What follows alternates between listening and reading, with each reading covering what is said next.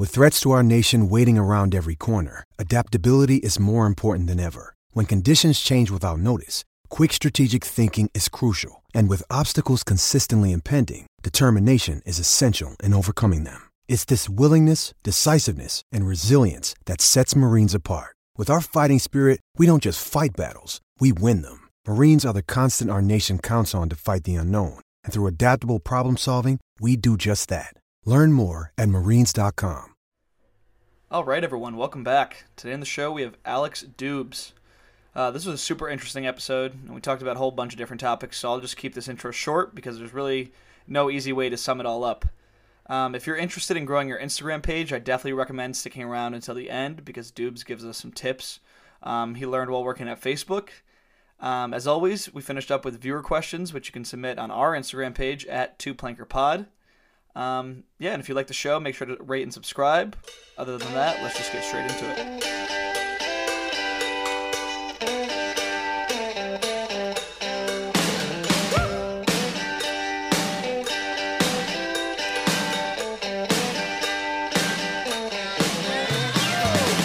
All right, so we'll start out with what we start out with everybody. Who are you and what do you do? Oh, sure. So my name's Alex Dubes. I skier by trade and a corporate jock, I guess, by day. I work in New York City. That's kind of like my main go-to, but we've been remote for a year now. So I was in New York for the first part of it and just had a great time kind of moving around, living in different places. When the fall came around, got the opportunity to spend this winter in Utah, which has been great. I have a lot more of a background I could give you if you want like the full scope of, where I'm from. That's basically what I'm thinking. Like, we'll just keep it chill. Like, I don't really have any questions prepared. So like, wherever you want to start, let's start there. Like, what's your journey? Dude, sure. So I have like a kind of a weird background, I guess. I was born in the US, but I grew up in Switzerland, Geneva. So my first language is actually French. But I do have a US passport, so it's like really easy for me to move here. So I was in Florida, like 0 to 5, like in Miami, no memory of it. And then just moved over to Geneva, Switzerland and grew up there. And Geneva is a very, very, very ski oriented place, right? Like it's a super cozy city. It's not too big. There's like 500,000 people at best. And every weekend during the winter, like people are gone. They're out on the slopes. And that can be in France or Switzerland. Like you're right on the border. So it's super close. So yeah, I just grew up snowboarding originally. I was a snowboarder till I was 15, then switched over to skiing because I like wrecked my wrists and shoulders like one too many times. But I was pretty much like on the hill as often as possible, like over the weekend, whenever my parents would drive me up. And, from there, when I was 17, I actually dropped out of high school and went to a ski oriented school to try to like do the whole pro skier thing. I can get into one of the good ski schools because I just started like when I was 15, but I felt I was like progressing super well and was just really into it.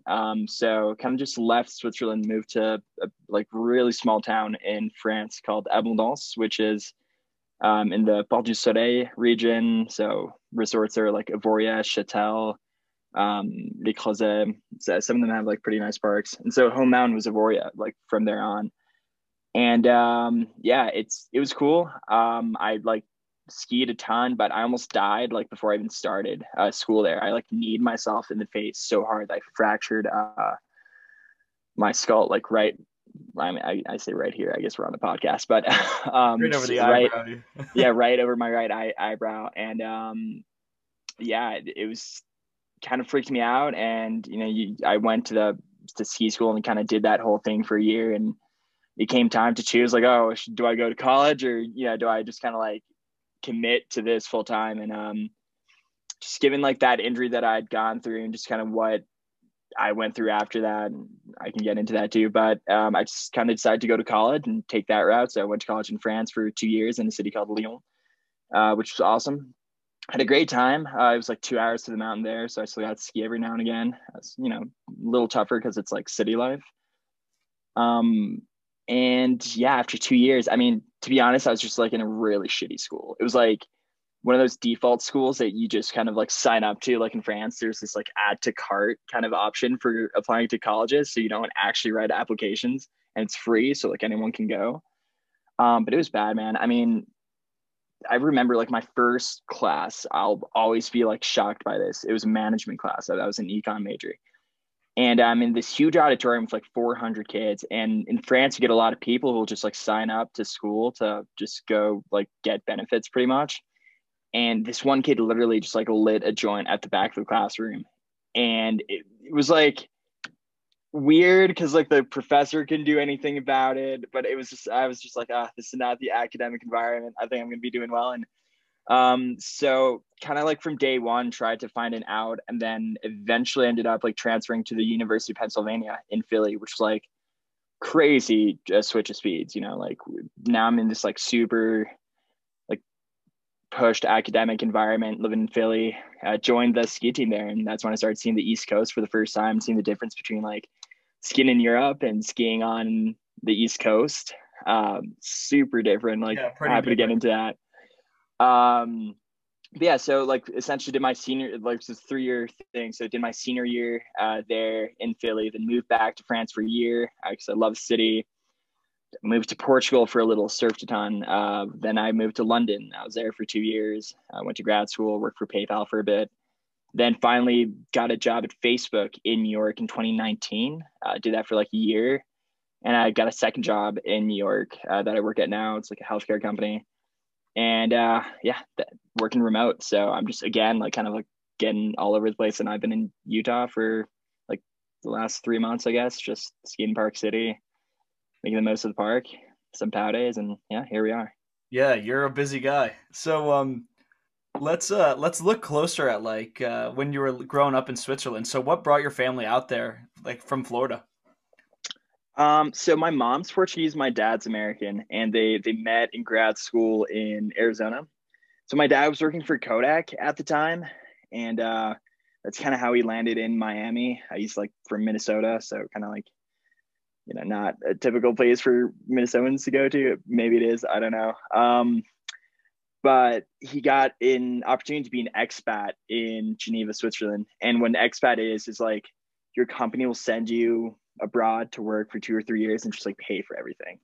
Then you got to go back. So goes to Switzerland, and this is 2001.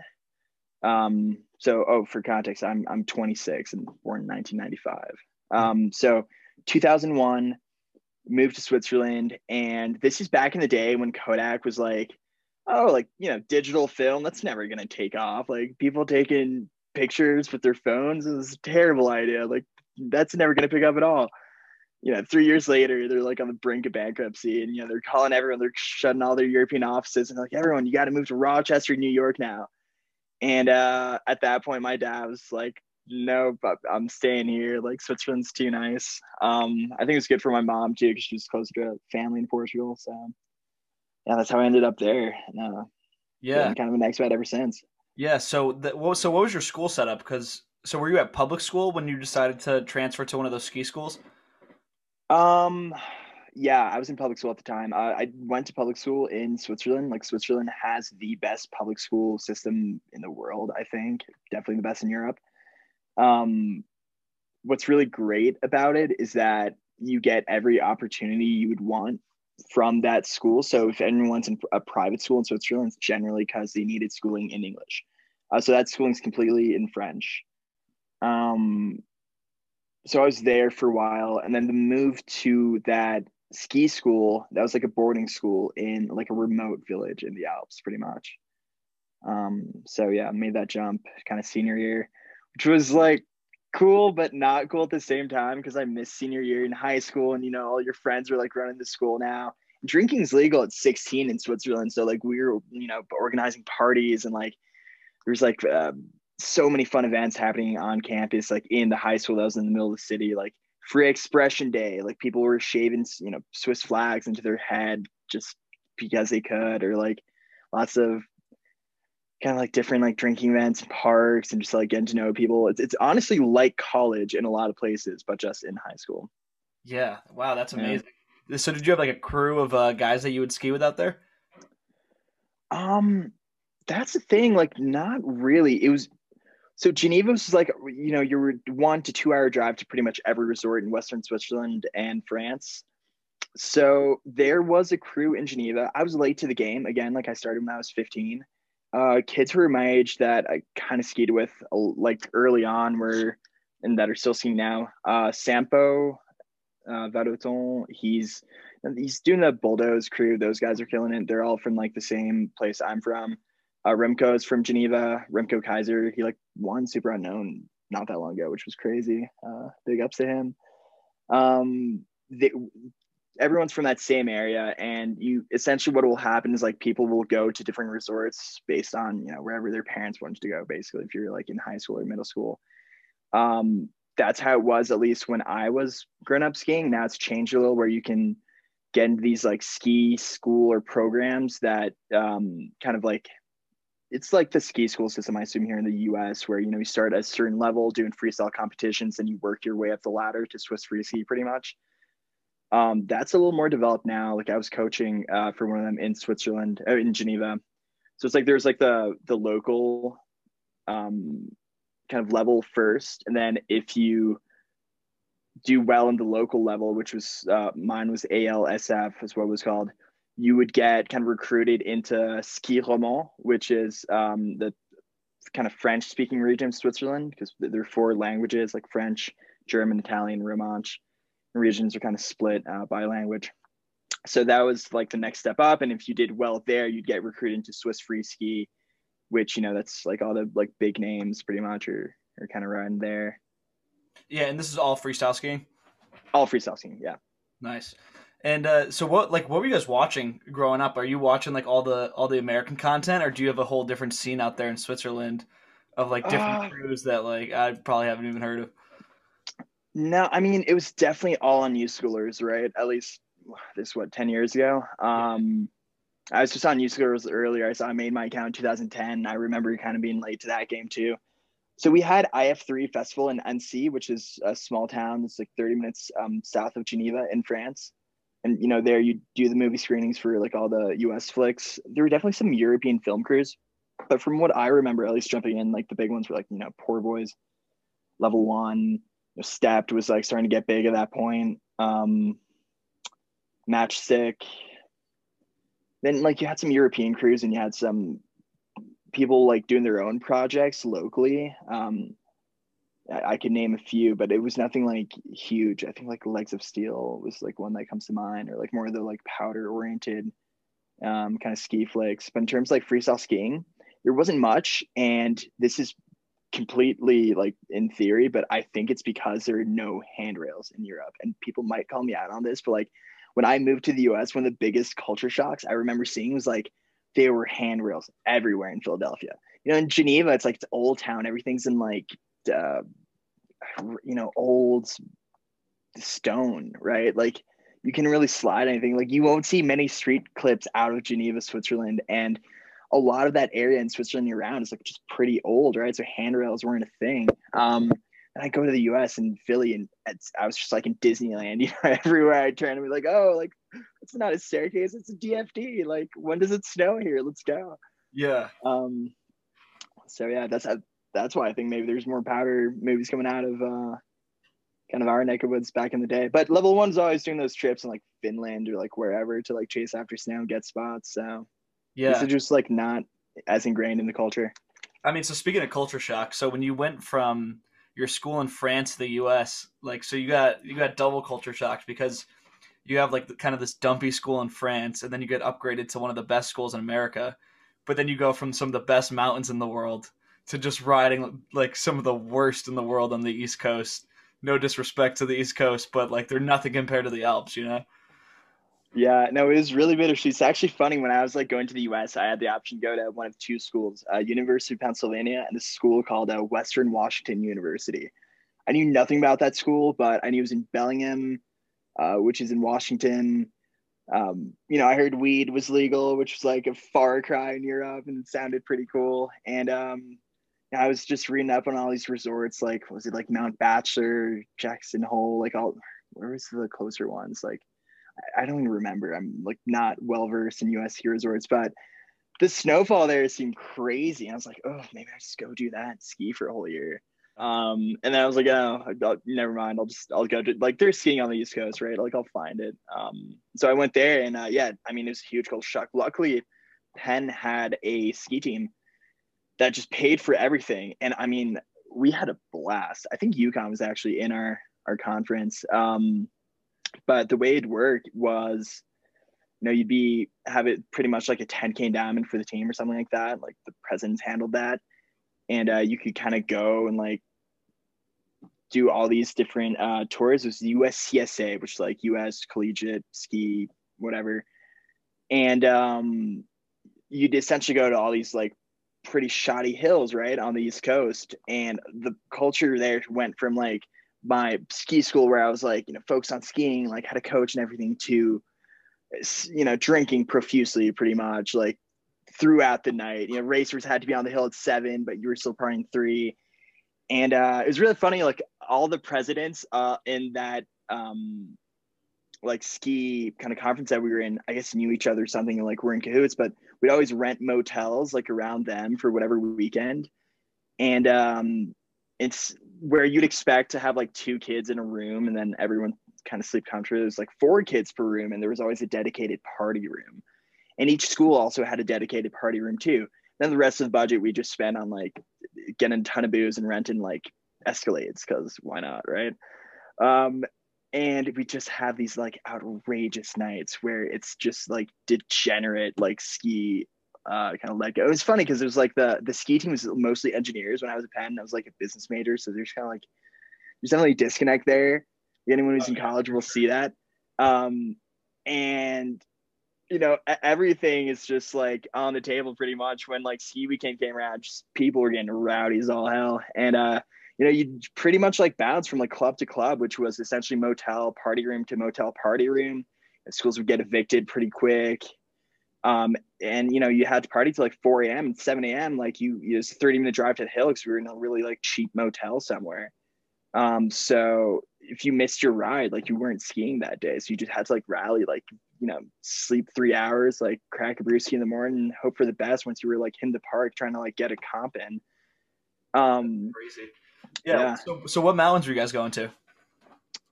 So we kind of all like around Philly. So it was a while ago, but I think kind of a weird area. Yeah. Yeah. It's like 2015, 2016. So at the time it was like Big Boulder, Bel Air, Camelback, Blue Mountain, Bear Creek, I think. You guys were never going up to like Vermont? No, that's too far. Like the furthest up north we went was like Hunter, I think. Yeah, we wouldn't go too far. And then our regionals, that's where you kind of like went a little further. We're in Seven Springs. Mm-hmm. And the nationals was every year was split, like 1 year at Mount Bachelor, 1 year at Lake Placid, which is like Whiteface. So it was a Whiteface that year that I went. So that was like one time went up north, and it's just like a week of skiing during spring break, which is pretty cool.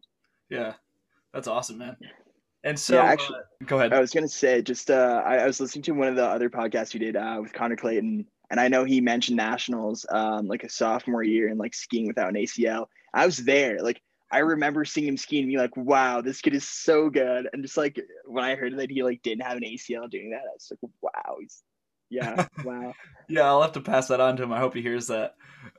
So like going from the really rigid culture of, okay, like I'm trying to get as good at skiing as possible to, all right, I'm going to like try to party and ski as much as possible. Do you feel like your skiing stopped progressing once you got to like stateside for college and you're just like mostly drinking and not really training that much? Not that much. I mean, I feel there's a clarification I should make there. Yes, like we were drinking and skiing a lot in college. But that was like a college thing. And like it was not necessarily like the hills thing. Like you'd have people there getting rowdy. It's still an East Coast mountain, but it's not like a thing. Most resorts in France or Switzerland or Austria for that matter have an insane après-ski culture. You have a lot of Brits and like Dutch guys just go out there and or just on a mission to like go get obliterated in some ski hut on ski boots, and like the biggest culture shock for me with these, 2 different cultures specifically was just like East Coast, it's this hill and a random suburb, someone built a lodge and a few lifts and boom, you have a ski resort. Whereas in Europe, it was a lot like you were in a town where like people lived. And so, you'd have seasoned people move in from like all over the place, right? All over Europe, because you could just like travel country to country. Lots of Brits, like lots of other folks. And there's a much stronger culture there, especially around après ski. Like it was weird to finish a ski day and not go for a beer, right? Or like if you were at the park, more importantly, like most parks in Europe will have like the park cabin where there's like picnic benches and people are grilling. You can like have a beer, relax, watch people at the jump. Now I've been skiing Park City. Like I think I'm getting really good here because you can't stop. Like at no point do you just like stop and like chill. Like you can go post up in the woods, I guess, but there's no like chill area where you can just hang out with people and just like listen to music, grill, have a drink, do whatever. Yeah. Yeah, so that's really interesting to me. I totally forgot what your initial question was. I kind of forget too, but we can keep chugging. So like I've never been out to the Alps before, for context. So the parks out there, how would you compare them to U.S. parks? Because on the East Coast, obviously very rail heavy because you're not getting, huge jumps on the East Coast, but on the West Coast, you could have a nice mix of both. So what's it looking like up in the Alps?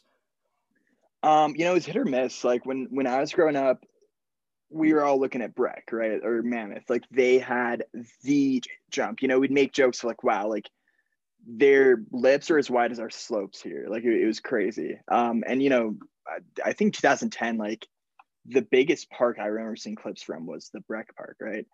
Yeah. And that's changed kind of over time, and like other parks have like really just gotten their shit together.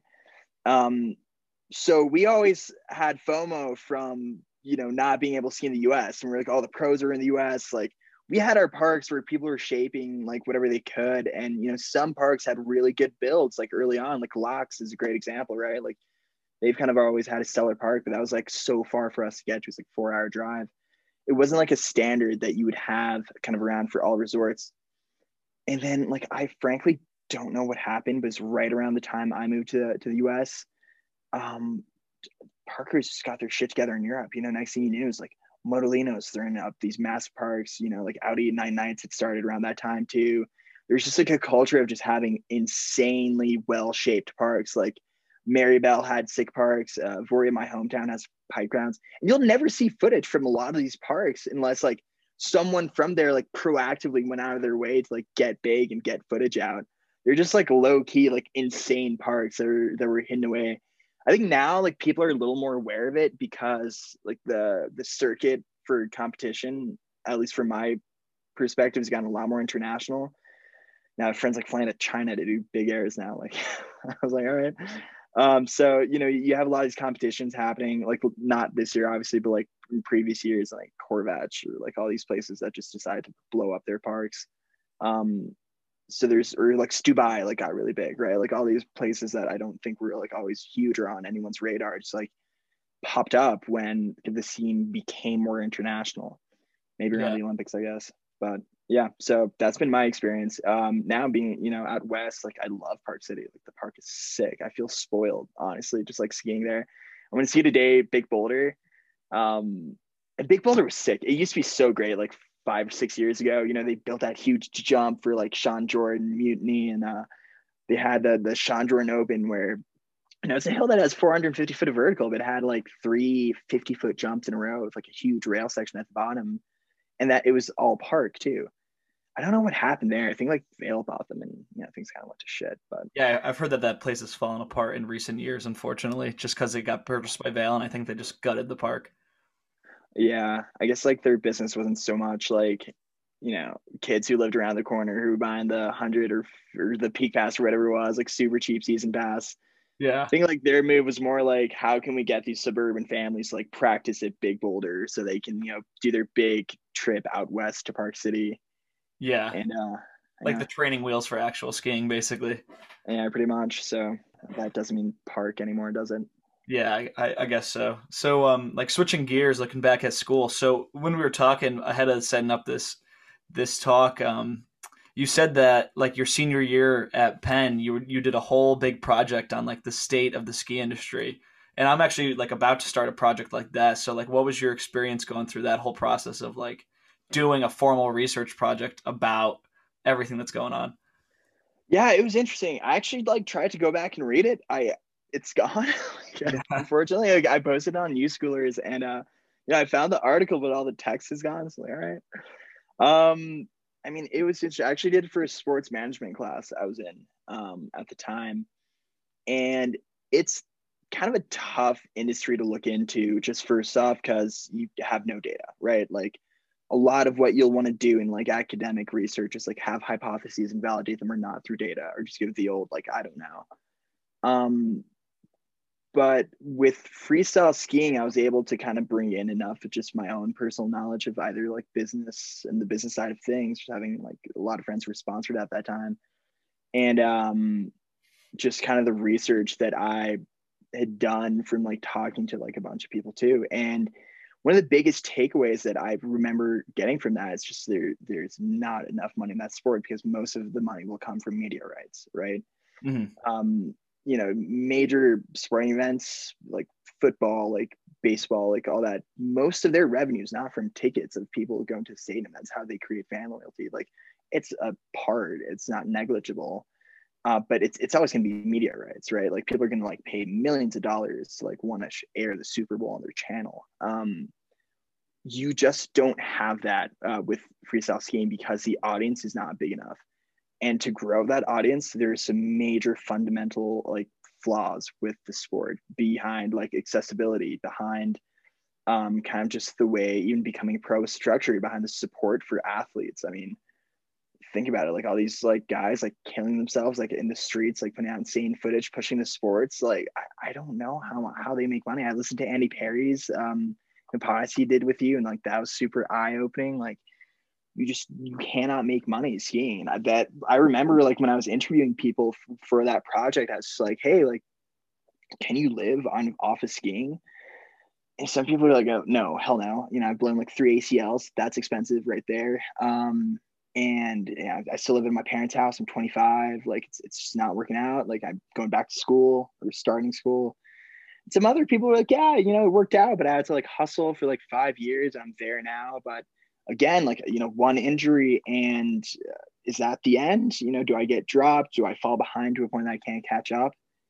And this is 2016. I think a lot has probably changed since then, and not necessarily in the right direction. Like with people like you win points now in competitions, not even money. Like, how is anyone supposed to support themselves like trying to grow like that?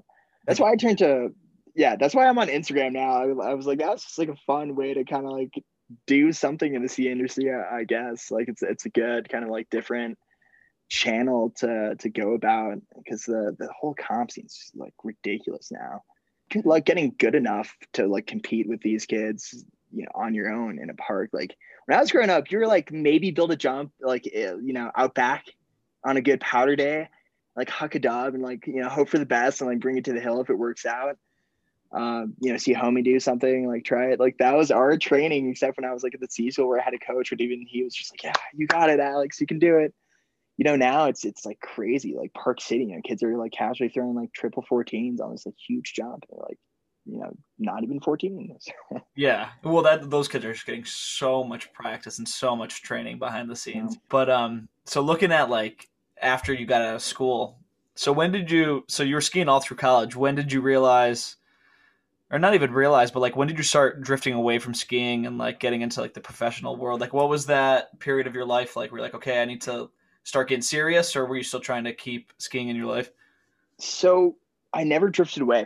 I'm still there. I mean, that's why I'm in Utah today. The way I looked at it at the time was, I love skiing. I want skiing to be in my life, like no matter where I go. That said, I just at that point had other priorities in life that I wanted to achieve too. I wanted to make sure I had financial like independence, and I did make sure I didn't have to worry about money like in the future. And I was kind of thinking long term at that point. And this was me just deciding to go to college versus like skiing. Like when I got to kind of having career opportunities as well, that mindset shifted too. But at the end of the day, the only reason I wanted that financial security, that liberty to kind of like do me, was to do me, is to be able to like line myself up for like, if I want to go skiing on whatever day, I'll go. And, you know, as long as you're staying on top of what you want to achieve for yourself and have a clear understanding of what your goals are, what your values are, you can actually make a lot happen. I mean, through college, like I was skiing more than a lot of my friends who were, you know, working at a hill, and they, you know, they'd ski over lunch break, maybe for an hour for 5 days a week, and then ski whatever 2 days they got off that week. Meanwhile, I was a student, right? Like I just wasn't going to class for 2 months, and, you know, just like chilling on the hill and like doing me and enjoying that. And then, you know, exams came around. I just go back to the city, like get serious, like get good grades, and just find a way that I could always like make life kind of work around what I wanted to achieve. And to this day, I mean, it's really paid off. Like I'm in a position now where I'm like in a great place, just personally, financially. I'm like super independent in everything I do, and I'm still getting like at least 50 days a season. Yeah, It's great. probably more than like most lifties would get because you work all day at the mountain. You probably don't even want to ride. You just want to like go and rest after you get off your shift. And if you can ride, you only get 2 hours anyways before it That's the closes. thing. And like another like big point for me was the whole like professional ski career. I was never in a place where I was even remotely close to being a pro skier, right? Like maybe if I like tried really hard, it could have worked out. But I was like, you know, what's that trying even look like? Like I'm not a bad skier, but what happens when you go pro? You know, what happens to your relationship with skiing? That's what I was wondering a lot. And you know, this is a question like I'd love to ask people and like see how they feel about it. But I've listened to a few interviews and kind of heard a lot of the same. And my thought about skiing was always like, I want it to be my escape. You know, like I love my city life. I love like my career. I love being productive and like doing all these things that happen in New York and London and all these places I've lived.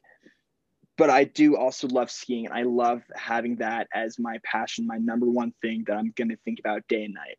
I would hate to have a day where like I wake up and I have nothing to do, so I go skiing. Like if I don't want to go skiing, I want to be able to have like so many other things to fall back on. And there are days like you don't want to go skiing. If someone out there can ski 365 days straight, like good for you. Like I cannot. Like I think my max is like 3 weeks. Um, and a lot of what I've seen with like people who go pro is, you know, suddenly you have your livelihood that is riding on skiing. And, you know, let's say there's a comp day out and it's really shitty weather. Well, guess what? You know, you have sponsor contracts and you have to like perform, and you have to get a certain amount of points. You have to do something, which means like you're out there hucking meat, like regardless. And it could be dangerous. It could be something you don't want to do. You could maybe just want to like, I don't know, go do something else, like chill. And that always kind of like seemed like a very stressful situation for me, where it's like you're suddenly like turning what you enjoyed as your escape and just making that your day to day. It sounds great in theory because you're doing what you love every day, but I was always worried about like just the reality of life catching up to that, right? The reality of like paying bills, of like figuring out what you're going to do like past 30 and your knees are shot or like whatever it is, right? So that was like my main push for like that, what I was mentioning earlier, of just go to school, you know, get the hard kind of hardworking years out early. You know, you're going to be high energy at that point. If you want to ski like those 50 days a year and like get all that shit done, like you can just find a way. Mm-hmm. And I mean, it worked out great for me. Like I'm super happy. Yeah. Yeah. Yeah, I think that you had a good approach to it, and I think nobody chooses to pursue skiing as a career as like from like a logical standpoint. You know, that's a very emotional Mm. decision to go in and be like, "This is my Yeah. life. I'm going to ski every single day." It's tough, but I remember I was doing that, you know, the interviews for that article I wrote. I was like, wow, like, doesn't sound like it's working out too well for a lot of people. But you know, I mean, that all that said though, like I have so much respect for the people who do that. Like I said, Oh, this for sure. everyone, like the step crew going on the streets, it's just like going massive on stuff, like no one's business. I mean, anyone who's put out street parts, like all these people doing comps who are pushing the sport, like finding all these new tricks to do. I mean, that's what gets me hyped. Like every day, I love opening my Instagram, just being like, oh, like that insane trick happened. Like, um, you Yeah, know, that wouldn't happen if it weren't for, you know, people really like dedicating themselves to sport and pushing it forward. Like we wouldn't be there without them. To me, it's kind of like in academia when people get PhDs and they're going to be paid like 20K through their 30s and like Yeah. never get a real life. But they're like the smartest people on earth, and they're just pushing that field and sacrificing pretty much like their personal well-being for it. Like I have a lot of respect for it. Yeah, totally. Yeah, I think it all comes down to like work ethic. Like obviously it's not an easy path, but if you're willing to work hard, that's when you see like you were saying, like the step crew come out and you see people put out these crazy parts. And yeah, like it's like it was, it's an emotional decision making skiing your career, but if you have that work ethic, it's still going to work, yeah, regardless. dude, for sure. And there's always an out too, right? Like people who have that work ethic, like look at Steph. They're doing commercials with like Steph Curry now. Like Yeah. they're doing Yeah. fine. Yeah. I think it's like Cam and Nick doing that. So yeah, if you're on your feet and like you have the drive it takes to like get skiing done, and you have a plan for yourself that like will work out in the long run, or doing what you love, like that's probably the holy grail. It's just like not many people get it, right? Yeah, well, I definitely like that you got a different perspective on it. So there's some other things that you've done that we talked about, or that you let me know about. So what was up with your attempt at a goggle company? Oh yeah, that was a fun one. So this is trying to keep skiing in your life, but it didn't necessarily work out this time. Okay, very contextual on this one. I'd left Penn, went back to Lyon in France, and I was going to do a master's in sports management at a business school there. And I had done research, and I know you're like going into this. This was my personal decision.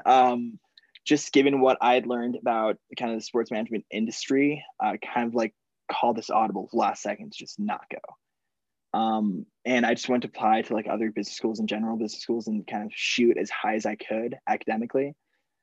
So that meant taking a year off, and there I am calling my mom, just like having moved back to the U.S. She's like, "Oh, you starting school soon, Alex?" And, well, I'm not gonna go. Like I'm just gonna kind of apply next year. What do you mean? Like, what are you gonna do? It's like I don't know. I'm not sure. I'm figuring it out. And she's just like, I remember her losing it. I'm just like, you can't do that. Like, like go to school. Like, I'm not gonna give you any money to like, live if you do that. Like, you can't come home. Like, whatever. I was like, oof. That was a big start of my independence and like making sure I could support myself at that point. Just like, oof, that's a lot. Um, but ultimately, I was like, okay, I need a way to make money. So I started this goggle company, and that was based on like very clear research into the goggle industry at that point, which was just like a hot mess. I think it was like, it's back when you could only buy goggles for like $200, right? Like Mm-hmm. Oakley had a huge corner on the market with like whatever those companies were. And it was not a thing to have like that $50, $60 like pair of goggles. So I started poking around on Alibaba, which is like an open marketplace to connect you with manufacturers in China. I started looking at like how much it really costs to make goggles. It costs like, like $10. And what's great is that the plastic that you have on your goggle, there's a company that has a monopoly on that, and it's called Lutoxica. They're based out of Italy, and they own Ray-Ban and Oakley. So the like actual material that a lot of these Chinese manufacturers use actually comes from like the people who are making like Ray-Bans and your Oakley goggles. So in my mind, I'm like, well, what the hell is happening there? Like, why am I paying $200 for like, Oakley's? So started doing some market research, found that there was like an appetite for like a cheaper goggle. Maybe something that was like cool, had a nice design. So like I went off and did it, I designed it all. I started raising money to try to just get a first batch out. I had like $12,000 ready to go just from investors. A little tip for anyone out there starting a company: never start one on your own money, even on a loan.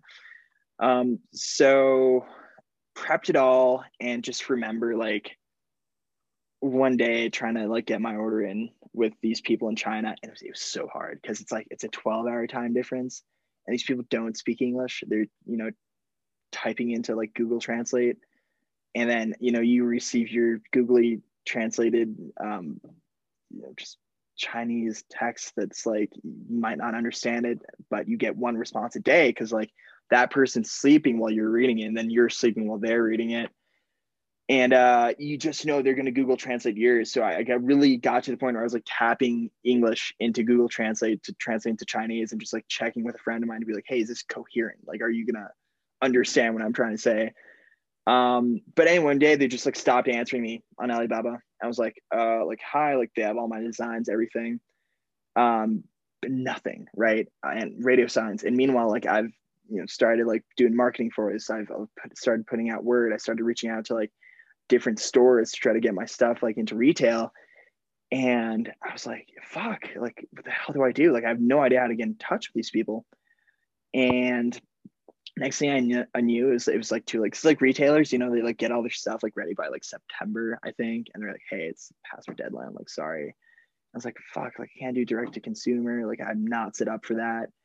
And I just ended up making the call to like pull the plug, which really sucked. And the toughest part of it all was like maybe 2 or 3 months later, this company called Sun God out of the UK launched a goggle, and they were working with the exact manufacturer that I was working with in China. I know because they had a patent on like, there's a patent where you could take off the clip from the strap. So you'll see a lot of like these startup goggle brands that popped up since, like a lot of them will have that clip, and it's from that same manufacturer that I tried to work with. And I mean, after that, I was like, well, fuck, I'm not going to do this next year. That's been so long. So I just kind of gave up. But and that's a good learning experience though. You gave it a shot. I tried. I didn't get very far. I've seen people like go a little further. Like he's here out of PC. His name on Instagram's Iceberg Simpson. He started the Syndicate brand. And I was just kind of catching up with him about it. Sounds super stressful. But he's doing something really cool. He was telling me he's trying to put out like good gear for like over that kind of like entry level price point of like $150, where you're just kind of buying shit snow pants and trying to put out like a good quality product out there. And he's just like starting it out. And I was just like, wow, I mean, good luck. I hope it works out. It's a cool idea, but it's stressful, man, to like start those companies if you have a lot riding on it, if you have your own money riding on it. I kind of like took it for granted when I would like see companies pop up when I was a kid. I'd be like, oh, that's shit, or like not even think twice about it. Now trying to do it, I'm like, wow, someone probably put a lot of blood, sweat, and tears for like a year into like launching this thing. Like, yeah, it makes me a lot more empathetic. Oh, totally. Like you see a product that you don't like, you're not like, oh, this is garbage. You're like, not for me, Not for me. Exactly. You probably have a target audience. It's not me. I'm not going to shit on you online like I might have when I was like 12 or 13 on UCLers. Yeah. Yeah. Just, it's the same thing. Like if you've ever made an edit yourself or anything like that, like if you put out a body of work yourself, when you see other people doing the same thing, you have a greater respect for what they're going through and like putting their own work on the line. But meanwhile, if you've done or produced nothing, it's so easy to just be like, oh, this is shitty. Oh, this sucks. Oh, this is terrible, without any second thought at all, because you just have no context for what's going on like behind the scenes. Yeah, for sure.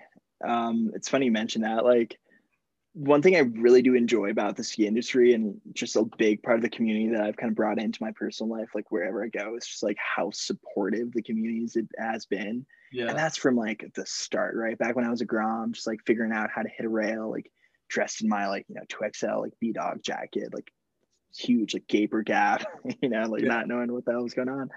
You'd have people who just like come up and like, hey, like let me help you, let me teach you that, or like you post a clip on Facebook and people be like, oh, it's so cool, like keep going.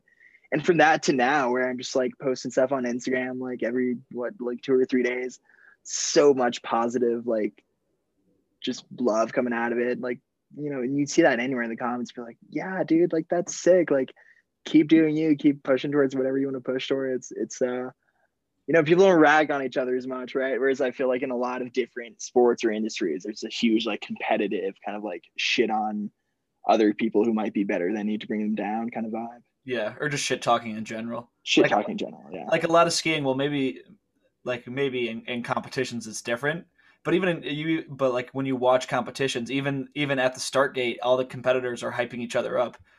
There's no like getting in each other's faces like you suck, like I'm gonna destroy you. Everyone's just super stoked on the whole exactly thing. Yeah, like how many comp things have you seen where it's like a kid will land like an insane trick and it's just like everyone else in the comp is just around him, like giving him hugs. Like that was Yeah. insane.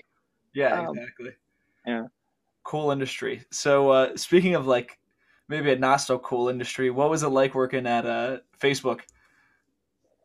Because that Um, I feel like that is not a similar vibe at all. yeah, it's different. I mean, it's a corporate job. Like I really enjoyed working there, like as a company. It's And this was shortly after the goggle experiment, right? no, this was way after Oh, the way Gog experience after undergrad. So I finished undergrad and then moved to Lyon, tried to like start this company, tank that, after. started another company which did well, which I worked on for like I think 8 or 9 months. Was it ski related? No, not at all. I Yeah, was doing yeah, no. I was like the ski industry is not for me right yeah. now. Um, but yeah, no, I worked on that other company and it did all right. Like we were making money after I think 3 or 4 months, which is great. And then I moved to Lisbon, Portugal to like work with the EU on climate action, which is actually super interesting. And then I went to grad school in London, right? Like instead of doing the sports one, I went to a school called London Business School for a management degree. And it was after London, like I worked at PayPal for a year, Mm, finally got a gig at Facebook, which moved me to New York. yeah. So like this is, the goggle thing was like late 2016 and I started Facebook in early 2019. Okay, yeah. So that 3 years of kind of just bopping around. I guess so. Yeah. But Um, yeah, so to get back to that, so Facebook, I mean, the vibe there was just super. It's cool, man. I mean, I love the tech industry. What's really great about it is you'll get a lot of responsibilities super early on. That's what kind of pushed me there. Was like consulting or like banking. Also, like a lot of those industries are evil, and while Facebook is also evil for its own reasons, at least like the people you're working with are generally super mission driven, super smart, also in their 20s. It's like a fast moving industry. I mean, you learn so much. Like at that time, I remember I went to work for Facebook just because it was like a cool place to work. It was like hard to work there and get a job there. And if you do, it looks great on your resume, right? And now like I have that now. I didn't particularly enjoy my personal experience there for like a bunch of reasons. Um, the main one just being like political work stuff that I won't even get into, but essentially like takeaway with there was like don't work at a big company unless you're in a good team.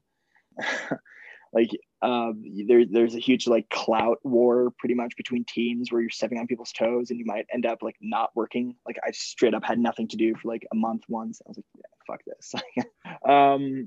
But all the perks were cool, like insanely cool office, like lots of free food, good people to work with. So like overall good takeaway.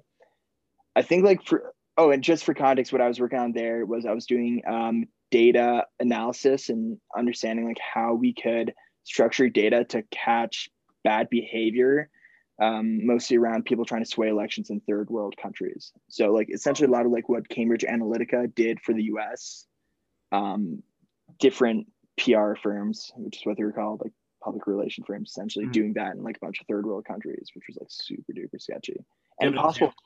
catch. Do you have an example that you could like talk about, or are you not allowed to talk about this? I'm not allowed to talk about it. Okay, Sorry. that'd be super interesting, but maybe that's for a private conversation. Yeah. Yeah. So what's it like living in? So you lived in like three major cities, like in a very short period of time. Like you went from Lisbon, London, and New York. Like, so what was it? Yeah. What were all those different scenes like, and like maybe even like just like a skiing slant on the whole thing? Dude, well, I'll do them in that order, right? Lisbon, pretty small, like same size as Lyon, a little bigger than Geneva. I'm half Portuguese, so I could kind of get around. Like I speak Portuguese. Skiing scene is non-existent, as you can imagine. Surfing scene is great though. So I was only there for a few months. I was there for like like 5 or 6 months tops, maybe less.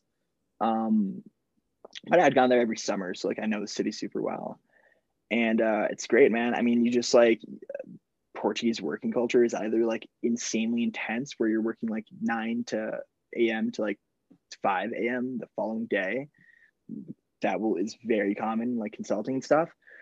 Or it's a lot chiller and you're working 10 to like 4 and you're having beers over lunch and get on 4 and say, oh, like go catch some waves, and you take a train 15 minutes out, you're like at one of the best beaches in the world. over the weekends I'd go to like Peniche and like watch these like, tsunami like tidal waves come in. I mean, they weren't as big in the summer as they are in the winter, but like that's where the like world record for biggest waves happen. Like all those like Those insane videos, yeah. yeah, those insane videos that look like CGI, and then you're like, no wait, this is real. That's just dumb. So that's like a lot of that's in this place called Nazaré, which is like just north of Lisbon.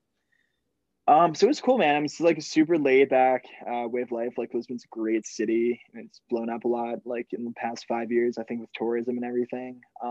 Absolutely love it. And then living in London, I think London's my favorite city. Like I love New York. But London was sick. And it's funny, I know like the people listening to this are probably mostly like skiers who would never want to set foot in a major city. Yeah. Like one of my favorite guys to like ski with or just like hang out with his Instagram handle is like Carcaw Skier. Shout out Ben. Like he lives in upstate New York, and I'd link up with him to go ski indoors, big snow. I remember asking him one time, "Oh, do you want to like come into the city, Brooklyn, like see my place?" Like, oh, never been to New York City. Like, wait, that's crazy. Like you're 27, like you live like in upstate New York. So yeah, never been. Or that is crazy. I was skiing with the like line traveling circus guys too, like a few weekends ago, because we were like in New York, and our schedules. I happened to be in the same place, and someone sent me a story of them like in front of my apartment in Brooklyn. So like DM'd them, and I was like, oh, I know like all these spots because we'd been like hunting after them like all year. And so I like linked up with them, skied for a weekend, which was really fun. But I was talking to LJ, and he's like from Vermont, and he was also telling me like it's my first time in New York City, and he's like 32 or 4 or something. Yeah, and that's crazy because he's been all over too. So like, yeah, and that's the thing too. Never made it to New York. Yeah, New York City. So for me, just going back to the city thing though, like London was particularly cool because there's a huge culture in London of like flying places over the weekend. Flights are dirt cheap with like EasyJet and Ryanair. I was seeing day trips like Copenhagen and Denmark for 14 pounds, which is like not even $20, right? Mm-hmm. Fly out at 7 a.m., fly back at 11 p.m., 45-minute flight. You go anywhere, like within 2 hours, you're in like 30 different countries. So I love that. And then London as itself is like this insane melting pot of a city for European cultures, because like anyone can go there from European cities. So you just meet so many different people. I mean, the city's like fantastically beautiful. There's so much culture. You're in the center of so many things, like art, fashion, history, business, the techno scene. Like I love music and party a lot in London, and it was just like a great place to be. You feel so just alive there. Like I felt like I was living like 4 Swiss lives in one life, pretty much, in London. Like anything I do in London in a year, it would take me 4 years to like have that much experience in Switzerland. And New York is kind of like the same, if not like even faster speed. So like going from London to New York, they're similar sized cities. I think the biggest culture shock for me was like I went from London, which is a little more culture driven, and like when you meet someone, it's more like, where are you from? Whereas like you get to New York, and the first thing people say is like, where do you work? And this is not my vibe like at all. But to be fair, that's like a very Manhattan specific vibe. Like I live in Brooklyn, I live in a warehouse. Everything around me is warehouses. My neighbor on the left is a DJ. The neighbor on the right is a tattoo artist. Like everyone's just on some creative vibe. My one friend in all of New York, who's also a freestyle skier, shout out Willie G, lives in my building, which is like so convenient, right? That's crazy, yeah. So yeah, I mean, my experience in New York was like a lot grungier, frankly, than London. Like London, it is kind of posh. Like it's a nice place to live. It's very like I was in West London, which is like the nicer part versus the East. And going to New York, I was like, fuck it, I'm just gonna live in a warehouse. Like, 15-minute subway ride to Manhattan. Hopefully, I don't have to go too often. Yeah, you probably could have found a more posh area of New York if you tried. They're there, yeah, but like rent's ridiculous, right? Like super cheap rent if you live in a warehouse. It turns out, and like, totally justifies like an Airbnbs in Salt Lake all winter. So yeah, definitely. So what's the big snow? Because that's the indoor place in Jersey. Yeah. What's that scene like? Because I'm dying to go down there. Are you really? Yeah. It's just so unique. I've never done the indoor ski thing before, and the American Dream just opened up like probably right before COVID. Yeah. I've been So that's how I heard interested. about it. I Yeah, mean, okay, before American Dream, I would have told you like these places are trash, don't go. Based on my experience in London trying to go to these. yeah. So I know you mentioned skiing these big cities. I didn't touch on London, New York. Uh, London, I was flying home to Geneva, getting my car and driving up to the hill to ski. Not convenient. So I was in grad school at the time, so like I had a ton of free time. So I just like 3 or 4 week trips to the mountain, just like veg, which is yeah, great. Then when I was working in tech, it's like 30 days of vacation. Like, again, you could like fly weekends back home. It's super flexible. And I like quit my job in the middle of the winter. So I quit like December 15th and moved my Facebook start to like March. So I just like took the whole winter and just skied, like minus a trip to like Thailand. yeah. But so back to the oh wait, sorry, what were we talking about? Big Snow American Oh, Dream. Yeah. sorry, yeah. So back to Big Snow. My experience in London sucked. They had park from 8 to 10 p.m. on Friday nights, and it was an hour to commute from my place on a subway, and then I had to Uber the last 5 minutes. Dumb. Big Snow, 40 minutes from where I am in Brooklyn. It's like a subway ride and then a bus. Not great, but it goes.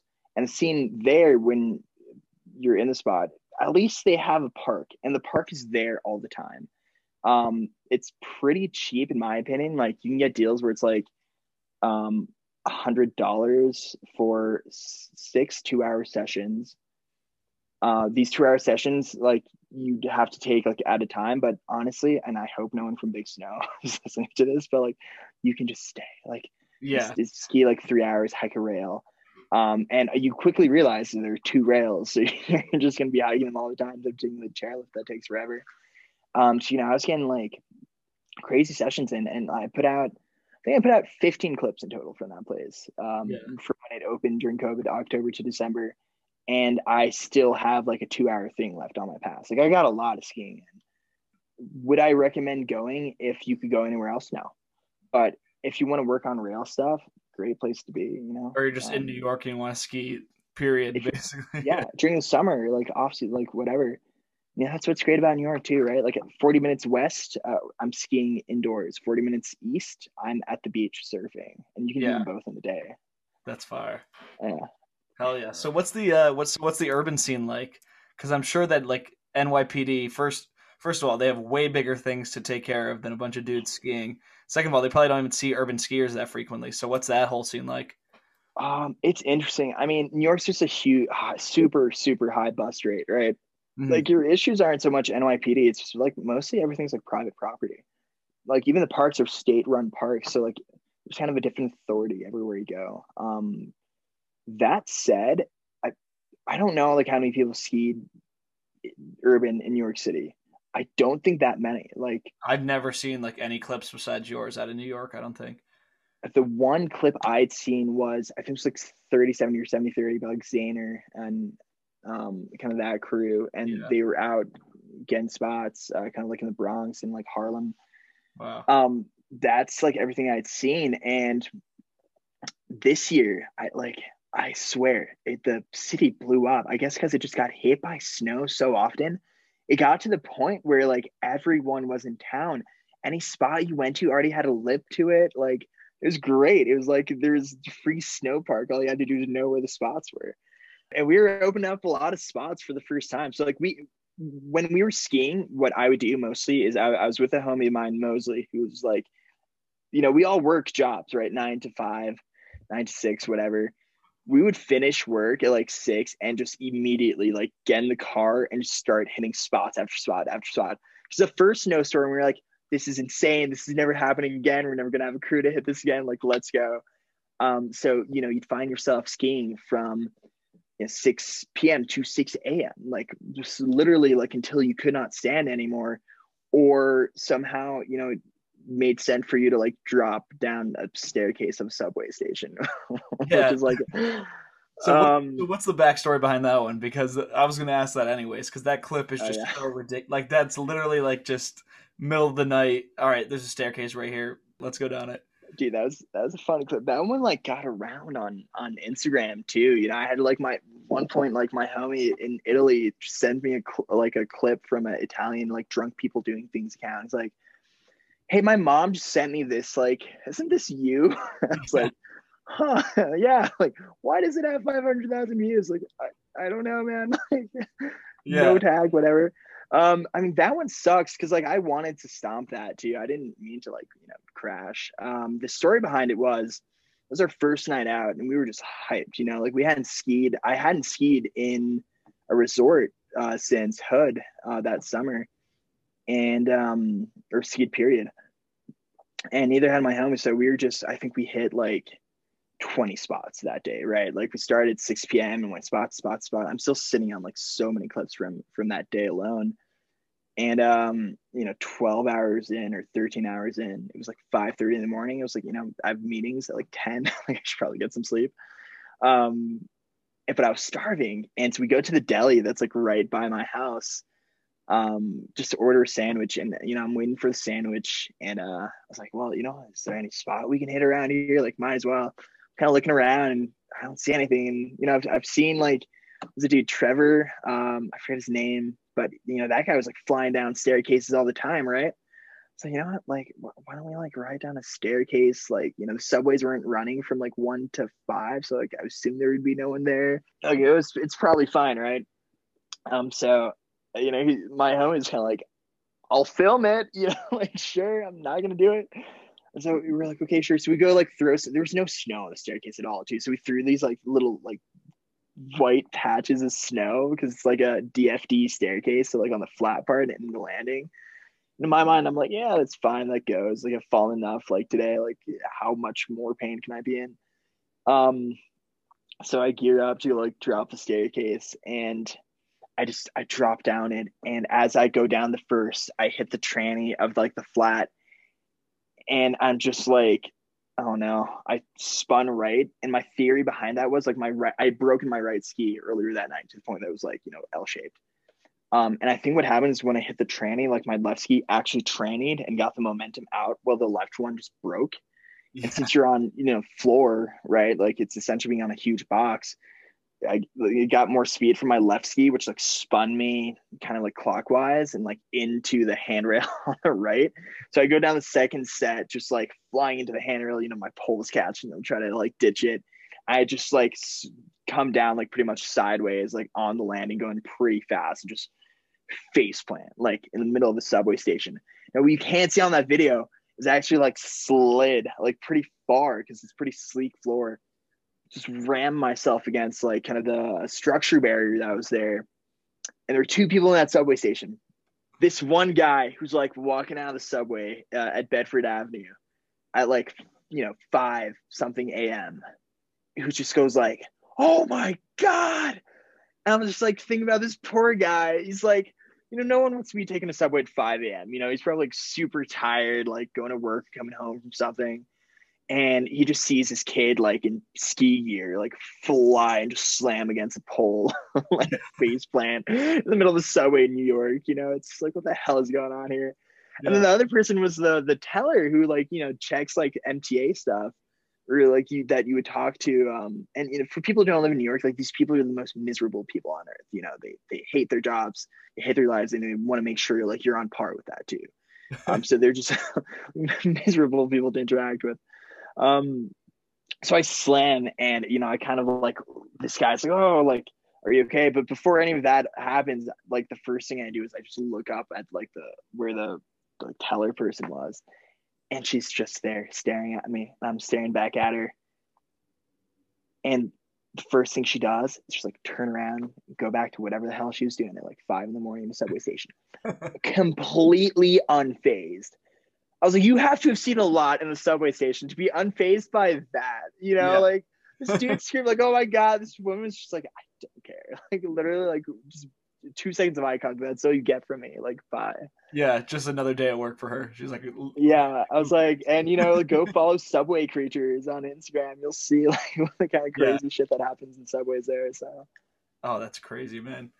That's cool. Like, I think that, like the New York ski scene is just fascinating because I really you'll have to DM me some clips that you've seen because you're literally the only person I've seen other than whatever was going to come out from Traveling Circus next season that's skiing in New York because there's really not much going on.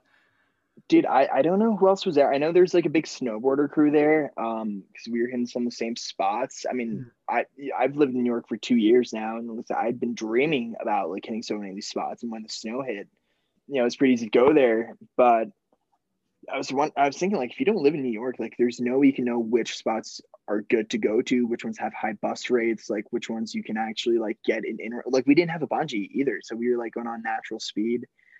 Yeah, that's gotta It be tough. You have to have eyed stuff out like a lot and like had that like kind of scary mindset. There's just not a lot of skiers in New York who like would be going after urban. It's despite 20 million people being there. You So might in have to terms put of out like, like you might have to put out like a feature length since you got such a niche, such a niche within a niche. You know, like you could really put out like the only Manhattan urban film. yeah, maybe. I mean, that's what I was gonna say. Like, I'm sure crews went there and have footage. They're just like keeping it for the fall, right? Like Yeah, I yeah, just like post on Instagram. I don't really like put together. So like we film on our phones. We're not like out there trying to like get sponsors for films and stuff. So that's why my stuff is out now. And frankly, I like as many spots as we hit, we were just kind of like messing around, like trying to get yeah. as creative as possible. Like it really felt like Skate 2. If you've played Skate 2, like it's the same. You're just walking around a city that shouldn't have features that you could hit in theory, but suddenly you can just like hit everything, like move objects around to ride them. So like a lot of the spots I hit weren't even handrails. They were because like those are kind of like hard to line up. It's just a lot of like ledges and like cool trannies and cool lines that you could get. Yeah, it was so fun. I did had a blast just like That's so awesome. skiing the unskied. Yeah. Yeah. So so what do you have like cooking up? What are you looking forward to? You got any like plans going forward? Because now we're kind of caught up to where you're currently at. Yeah, I mean, not much. Like what I've been doing with my skiing this last year is, I mean, like COVID hit, so that was unfortunate. But I felt like I hadn't really gotten enough skiing in for kind of what I wanted, just living in New York for 2 years and then living in London the year before that, or 2 years before that. I just really wanted to get out west, and I wasn't sure how that I was gonna happen, but I was like, just have a goal, like figure it out. It will work out. And sure enough, it did. Um, so for me personally, like my goal was to just like ski park as much as I could and really like get back to that and like get better on like rails and start hitting jumps again. It's like I just like hadn't jumped in like a while. Um, Another project that I was working on was so when quarantine hit, um, like I'm sure a lot of people were in the same position as I was. Like I was skiing at Big Boulder on Saturday, and I walk into the lodge at like 6 p.m. and I can remember what time they closed on Saturday. If it was like 9 p.m. or 10 p.m. I'm kind of like, hey, like when are you guys closing? Like today. It's like right, but like at what time? They're like 10 p.m. I was like, okay, what do you mean today? Like, do you close at a different time tomorrow? I was like, no, like we're closing today. Like Vail just shut down all the resorts in the United States on a Saturday too. Like I was out there for the weekend. You can't even ride Sunday. Um, and I'm talking to Sam like, damn, like I'm out here for the weekend. Like, what am I gonna do tomorrow? And the dude just answers like, frankly, dude, like I have no idea. I just got laid off. Like I don't have a job. I just kind of have to figure that out. I was like, holy shit, wait, that's so real, like. Yeah, like this is serious. And that was the start, right? Like then everyone in New York got laid off. Like unemployment shot up. Like it's not like only ski industry specific. But so when that happened for me, luckily I like got a job at the start of COVID, which is like super weird, which is a job I have now. So I've always been remote for that one, but I was bored out of my mind because I hadn't started working for like a month, and those were the tough days in New York. Like, I was in New York City during that entire like intense quarantine, like pretty much up to like November, Hmm.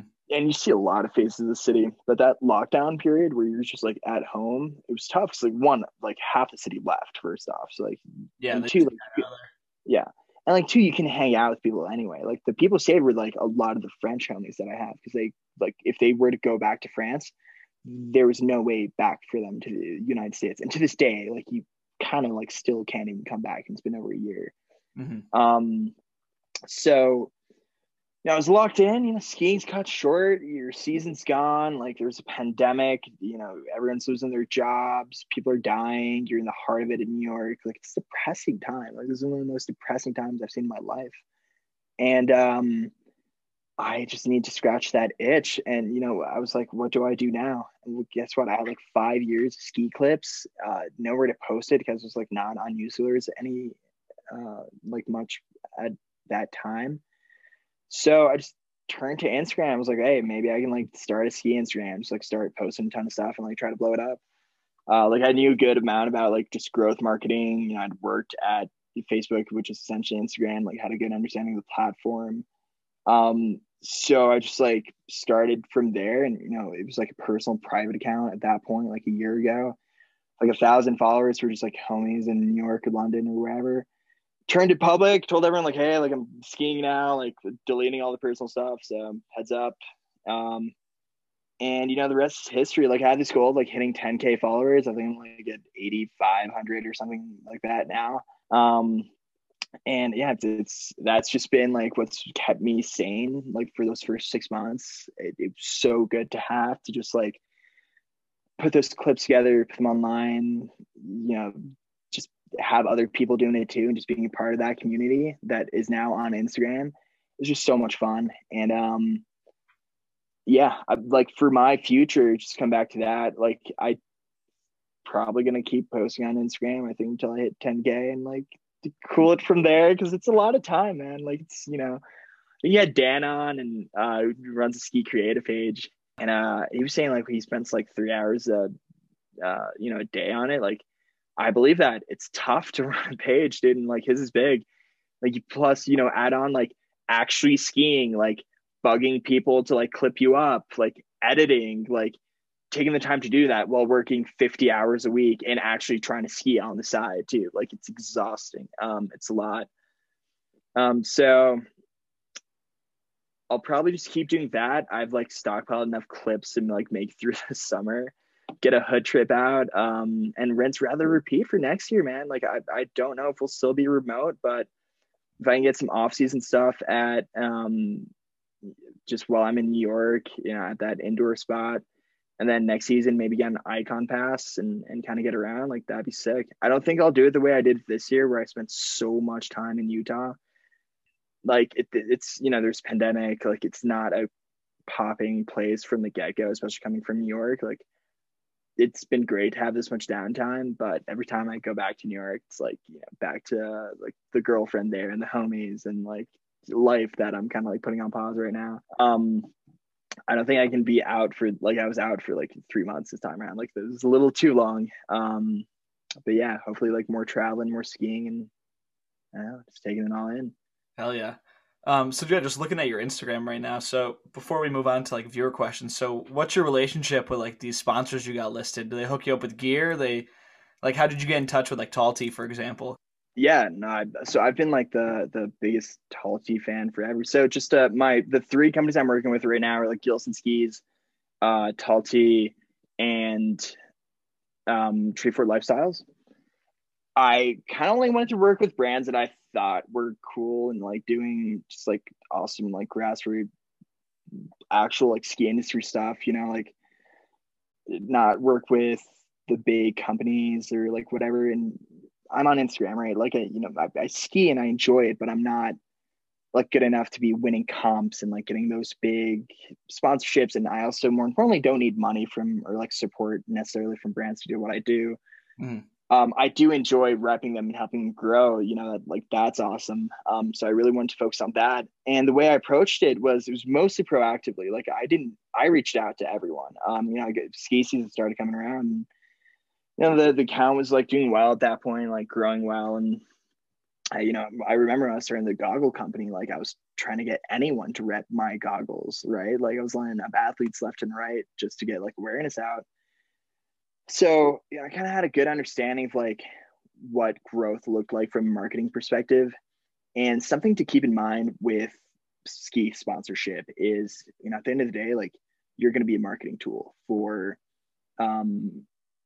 brands. I mean, better said, you're going to be a marketing partner. Mm. And I think like Andy Perry mentioned this when he was on, he was just like, uh, kids were sending clips left and right to Lion Skis, right? They were probably getting 100 clips a year or something.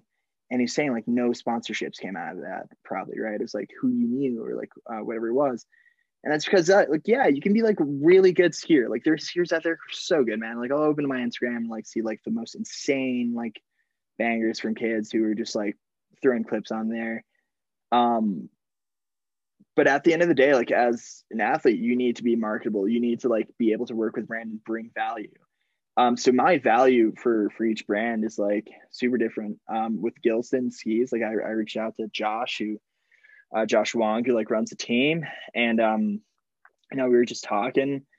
I was like, yeah, would love to work with ski company, looking for something like, you know, a little smaller. Like, I love that you guys have handmade skis. I honestly like not heard much of your company before, like just being on Instagram.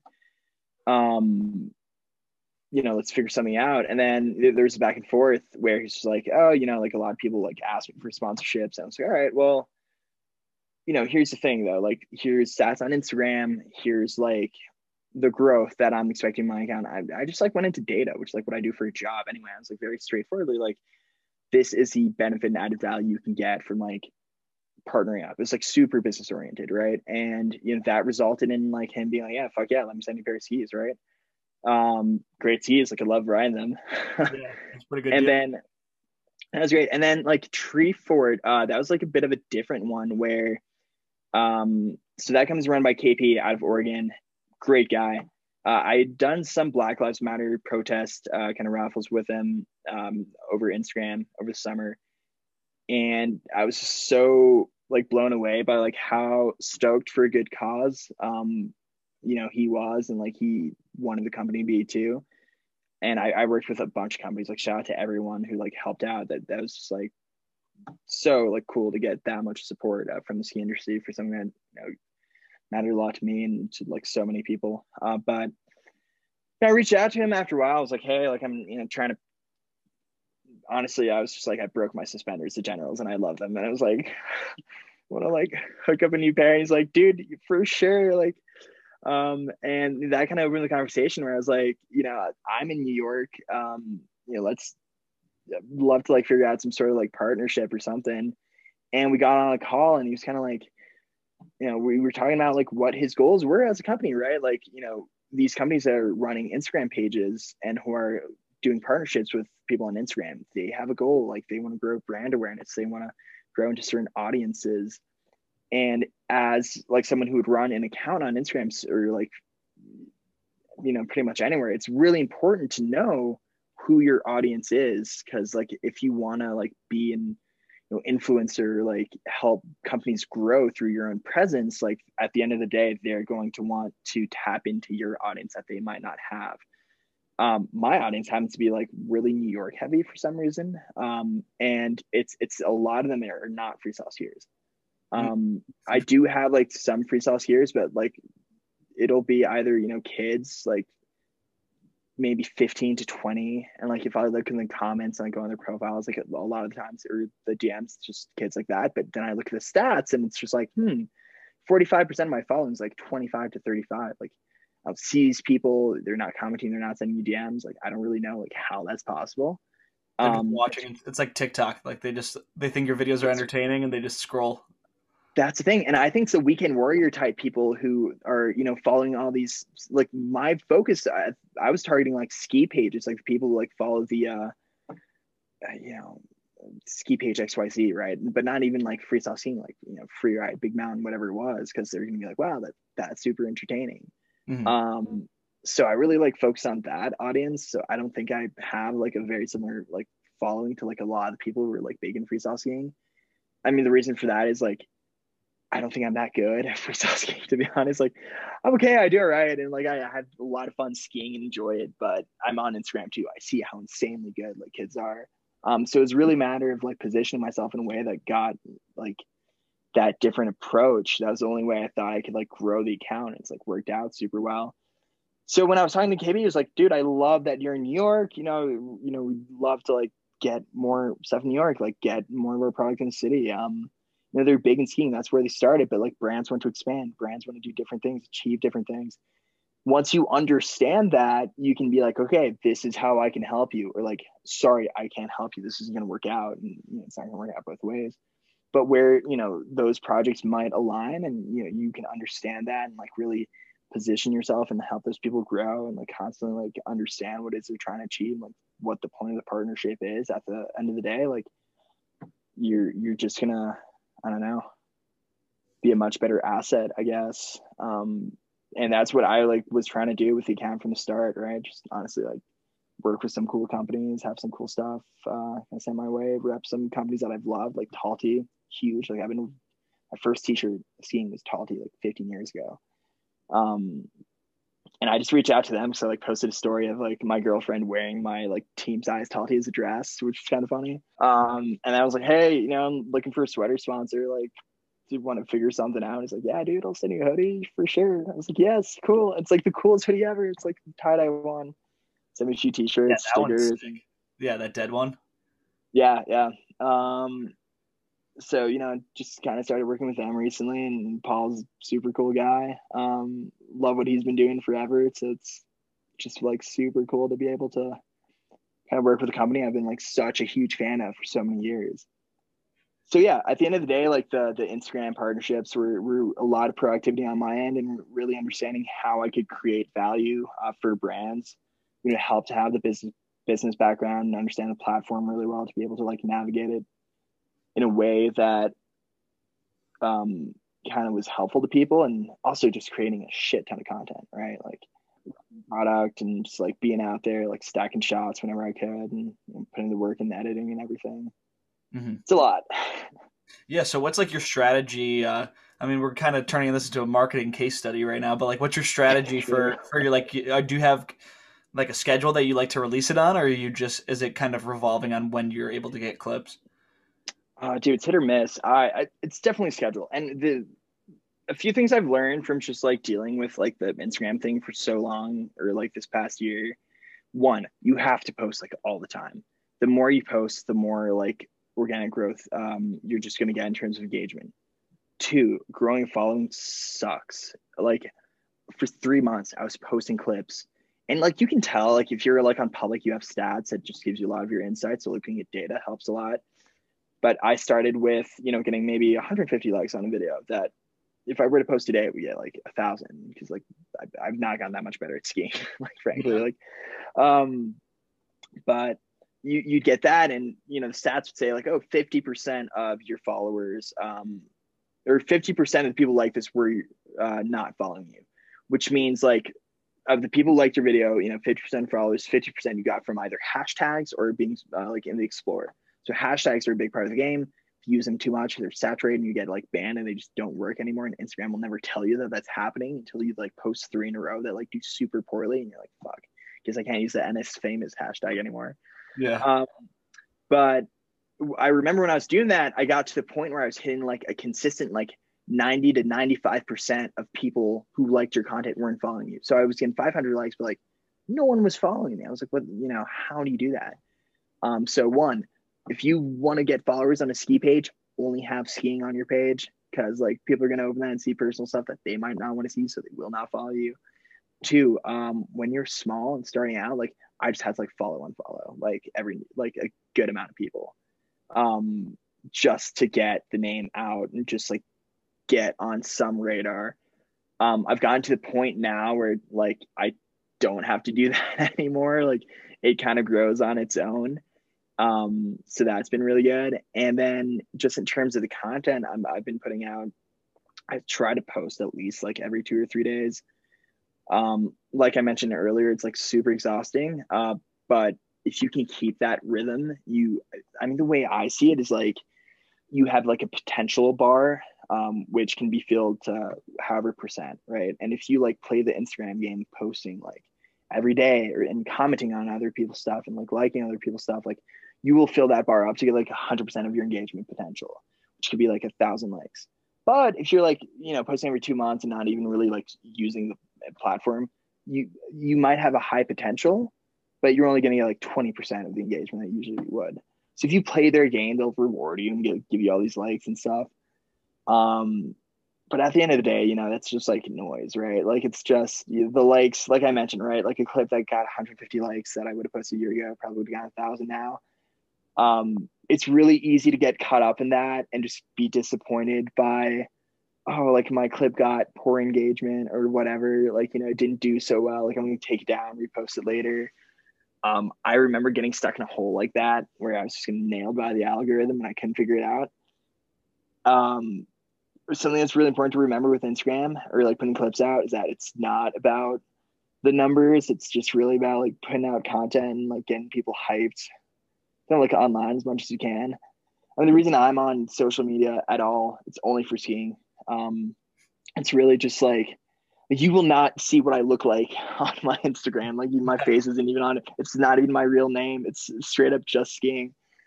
And I'm on there because that's where I see the ski community today. Like New Schoolers was great like 10 years ago. I feel like a lot fewer people are there. The way people post content now or like put out content has changed dramatically with how like easy and accessible and free video is. Used to be people were putting together 3-minute videos filmed in 69. So like, the vertical, like your computer screen. Now everyone's filming vertically on phones and putting out like 20 to 40-second clips. Mm-hmm. It's a whole different ball game, and that's fine. Like, yeah, the good old days were like better, but you kind of just got to adapt with the times and just like kind of like follow the community wherever it goes. And Instagram's just like where I saw it land, at least. So super stoked to like be a part of that. And my goal ultimately was just making sure I could like put out stuff that just got people excited, because my like best pastime, frankly, like the only thing I do to like really kill time when I'm like at a Subway stop, so I'll open Instagram, I'll just like watch cool skiing. Like anyone I follow, like I don't follow my friends on Instagram, like sorry. So I do care about your life and like call me, let's catch up. But like I'm not really gonna play that social media game. I just follow skiers and like sick content, which I assume most people do in skiing. So yeah, I mean, as long as like you can, if you're like doing an account and you want to like do well with your account, at the end of the day, you just gotta put out a ton of content, make sure people are enjoying it, and like put in work into editing. It's a lot, but it kind of pays off. It's rewarding too. Yeah, I mean, you could be like a consultant for these kids that are trying to get, trying to start a ski career, because this is like, you're doing it for fun. Like this is what they need to be doing to get known, Yeah, I guess so. Yeah, it's a lot that's what I was thinking too. I was like, this whole comp route is crazy. Like, like it's so dangerous to hit like these big jumps, and like, you have to have parents who are super well off to like just even go to these ski schools and like kind of take that time off of school. And like we were talking about before, right? It's a huge investment to like go pro and kind of like to sideline pretty much the rest of like your whatever life you're gonna have in like today's society. But with the whole Instagram thing, like, I was able to do that kind of like as the fun little side project during quarantine. It's interesting where it's going. I wonder if that is going to become like a bigger like stage for people moving forward. Is it going to be like more organic content like put out that way? Like Level One, like Poor Boys, they're not even really making movies anymore. Like I don't know how people are going to be blowing up on the scene. There's so many good kids on like the freestyle circuit right now that I just don't know about. I don't know their names. I don't know who they are, and they just slay. Mm-hmm. And I think that's such a different world now from like the content world in my mind, where people are putting out clips, and there's some overlap, but it's not like movies or anything like that anymore. And as much as like these projects that are coming out are sick, like the Zoot Space movies and everything like that, there's been a huge shift, right? It's not like back then when it was like big film companies were putting out stuff every year and you're just getting stoked for the fall. Now it's like very much like online content, like direct, like people want it now. People want the instant gratification of like just clicking on a button, just like seeing like insane shots. Yeah, I don't know. It's hard. Like it's changing so much. It's like where's the spot where you can see people coming up? I kind of think that it's trending towards Instagram, because Right? being featured in a movie now, doesn't mean as much as it used to mean. Like it's still super sick, but there's honestly just more eyes on Instagram. So it's definitely a changing landscape.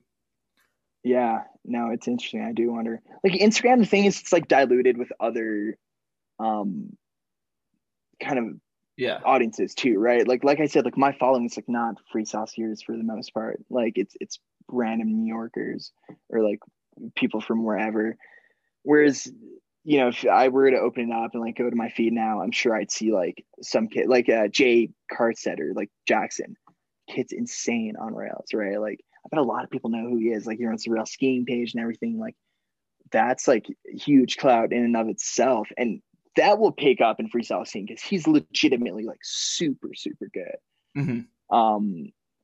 I do wonder what that means for a career. Like back to like the business thing, right? How do you make money off of that at the end of the day? Like how is it cash prizes? Like I know he's doing the comp scene. Like At the I top level, don't, at the very highest level, it's cash prizes. Yeah, but it takes a lot right? And to like, get yeah, where do you even get cash prizes nowadays? Do you have to like do like X Games or like there. Yeah, you have to like win World those. Cups? Like Yeah, exactly. The highest level competitions. that probably takes years to get to, and it's Yeah. probably not easy. I mean, think of Besides, another business idea like starting a new like grassroots cash only style. That's kind of like what Andy Perry's trying to do with Telephone yeah, Tour, but on a smaller level, like a more competitive, almost like a rails to riches, but like a tour where it's like cash prizes everywhere. Would be sick to see that again. But then you would have like the comp guys come in that are already established and just rake in all the money. Like there's I don't know, you need like a US Open type format where it's like amateurs only with cash prizes. I don't know. It would be definitely be a tough balance to strike.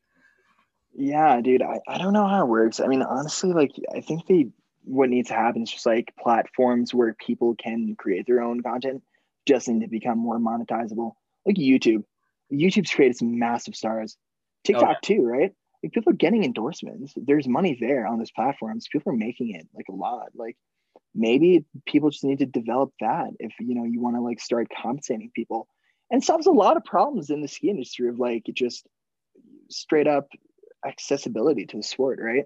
Like, oh, okay, you have to be good to a degree, but let's say like you're really good at editing, like you know how to put a good vibe to an edit, and you have like a good agent maybe like running your account who like understands how to like get you money from just like an online presence. Maybe now like you can become a professional skier just from like having that. I mean, look yeah. at Andrew Rodetli. Like, I don't think he needs to ski and like actually win the comps he's winning. He's so like popular on. I think he has like 2 million followers on TikTok. And like I think a lot of it is from like the gym videos he does of like running around and doing all those things. Like I think that made the news. Like one of his videos went like it's stupid viral. Um, like I don't know how he's making money or like what that looks like for him, but Yoon Olsen, good example too, right? Oh, he's been like vlogging forever. I've met people who know who Yoon Olsen is because he vlogs, not because he skis. And you're just hitting like a much wider audience. Like it's made more mainstream. So I don't know. I'm spitballing brainstorming here, right? But like if you took like a platform like Instagram or YouTube that's really easily accessible for people, all you need to like do an Instagram account is computer to edit, a phone to film, internet connection, right? And obviously like to ski. Well, side Yeah. point. It does actually, but you don't have to go to the ski schools, like there's always going to be like a bottom line where it's like not everyone's going to get to go skiing, but within the ski industry at least, like there you can move more towards getting some sort of monetization for people who are trying to come up and like support themselves and not have to like lean on parents or like whatever it is, like get more money into the sport through that channel. I mean, I don't know. It does seem like personally, I would rather do that if, I were starting out today and wondering like, do I just try to become like more of an online kind of presence with my ski career, or do I go the comp scene? Comp scene's scary. Like I don't want to be hitting like 60-foot jumps and having to do like trips or quads. Like I if you think can what you're just doing like, is like the future. I think it's the future because like what you were saying earlier, what's the point of sponsoring an athlete? It's to get exposure for your company and like they add value for your company. Before they had to be in movies, they had to be winning contests, they had to be doing all these things. But now you could like exactly like you've done, you could add value to a company without, filming with Level One, without winning competitions. You could literally just be a dude with an iPhone and be adding so much value to this company just because you've created a following yourself. So like I feel like now it's more accessible than ever to be able to attract a company because you'd be like, hey, listen, I'm only freaking 13 years old, but I got all these people following me and I got all these eyes on me. Like that's the added value for your company. Yeah, yeah, that's a really good point. I do wonder where it'll go. I mean, like you said, right? Like sponsorship, like it's getting your brand out. And while you could put your skis on really good comp kids, like where are I mean, case in point, Who's right? watching? Like who's Who's watching? watching that? Yeah, who's watching like an obscure competition in some European country? Like the guy that's placing fifth, like he's super sick, but who's seeing that? I'm not saying I don't even know where to watch it. I know where to There's like. there's I no. might see it on Instagram like a day later. Like, it's yeah.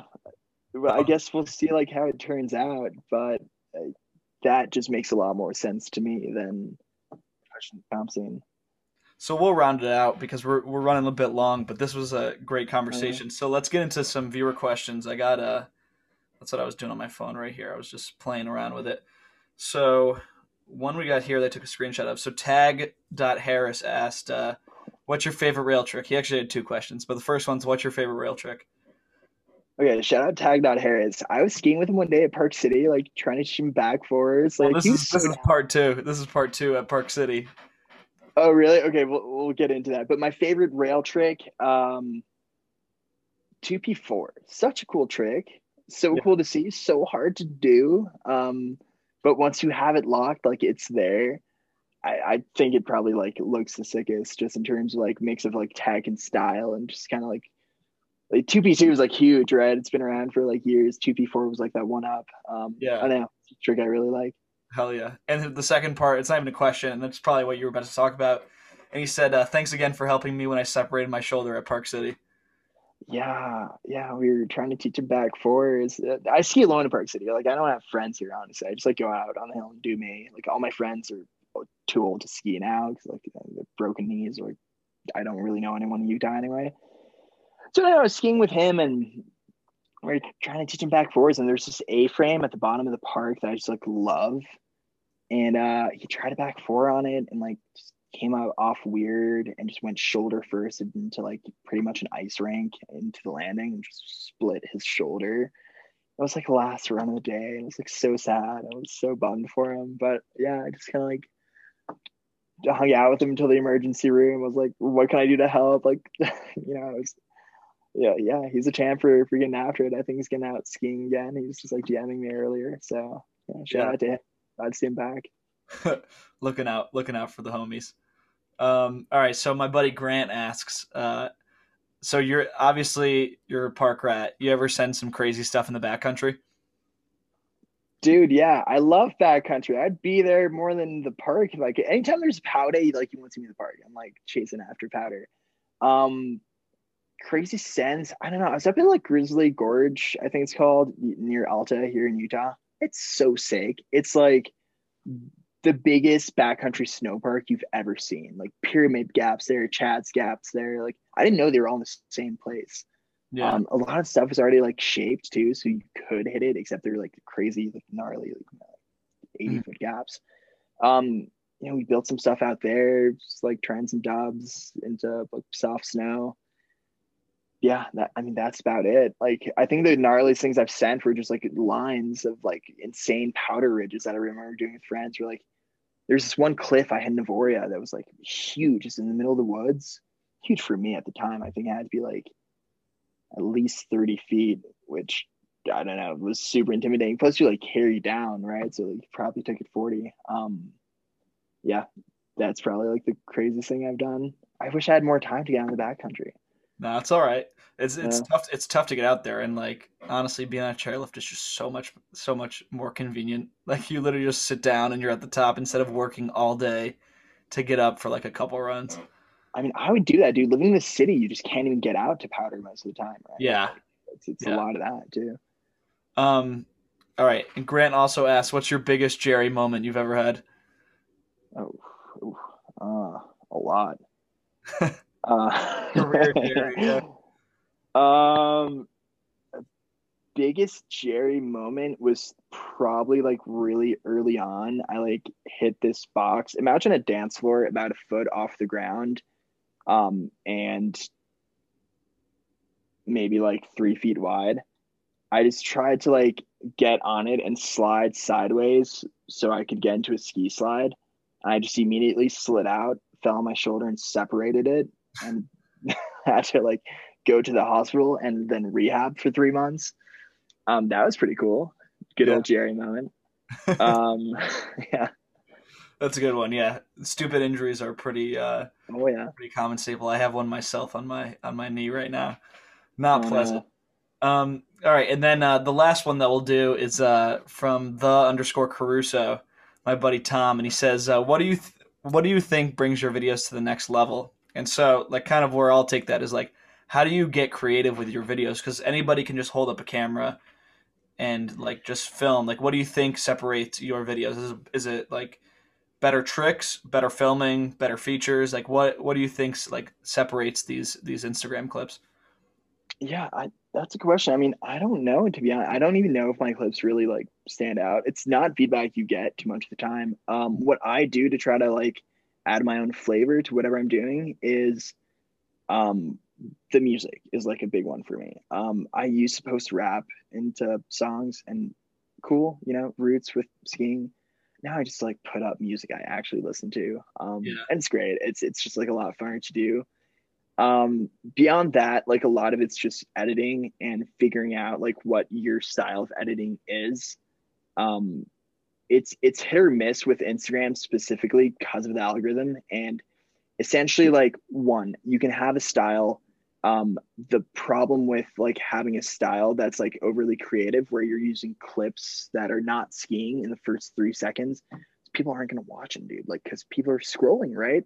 Like, Mhm. if you don't see skiing or like a banger on its way within the first second, like you're just going to slide to the next post where you might just see that. And I know people do this because I'm guilty of doing it myself. Like, I'm the best like user test for this because I'm like my main audience.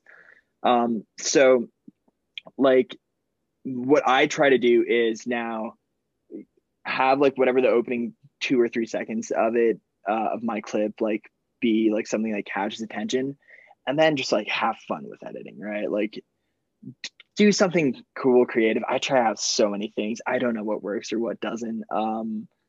It's really a matter of just like having fun with it. And I think if you, as long as you're having fun making clips, they'll come off as fun when you're done with them, and you'll have fun watching them too. Um, yeah, it's a lot of that. Like if I'm scrolling through Instagram again, thinking about myself using it, like if I see just like a random like raw clip of just like tricks shot from far, like I know the trick's super sick.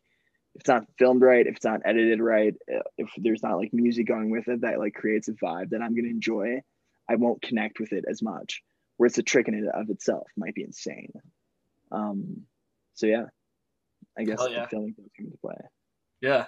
Well, that's all I have. Thank you for coming on today. Maybe like tell people where they could find you and anything else you want to leave off with. Yeah, dude. Thanks for taking the time. Find me on Instagram, I guess, at @a_Dubes, DOOBS. Find me also at Park City until like Tuesday. So I'm closing day. And yeah, roaming the streets of New York, I guess. Hell yeah. Um, yeah, nothing else to add. Thanks for listening. Anyone who made it this far, I guess. Yeah. If they made it this far, like I huge. think we've been on for like 2 hours. Yeah. Yeah. All right. That was awesome.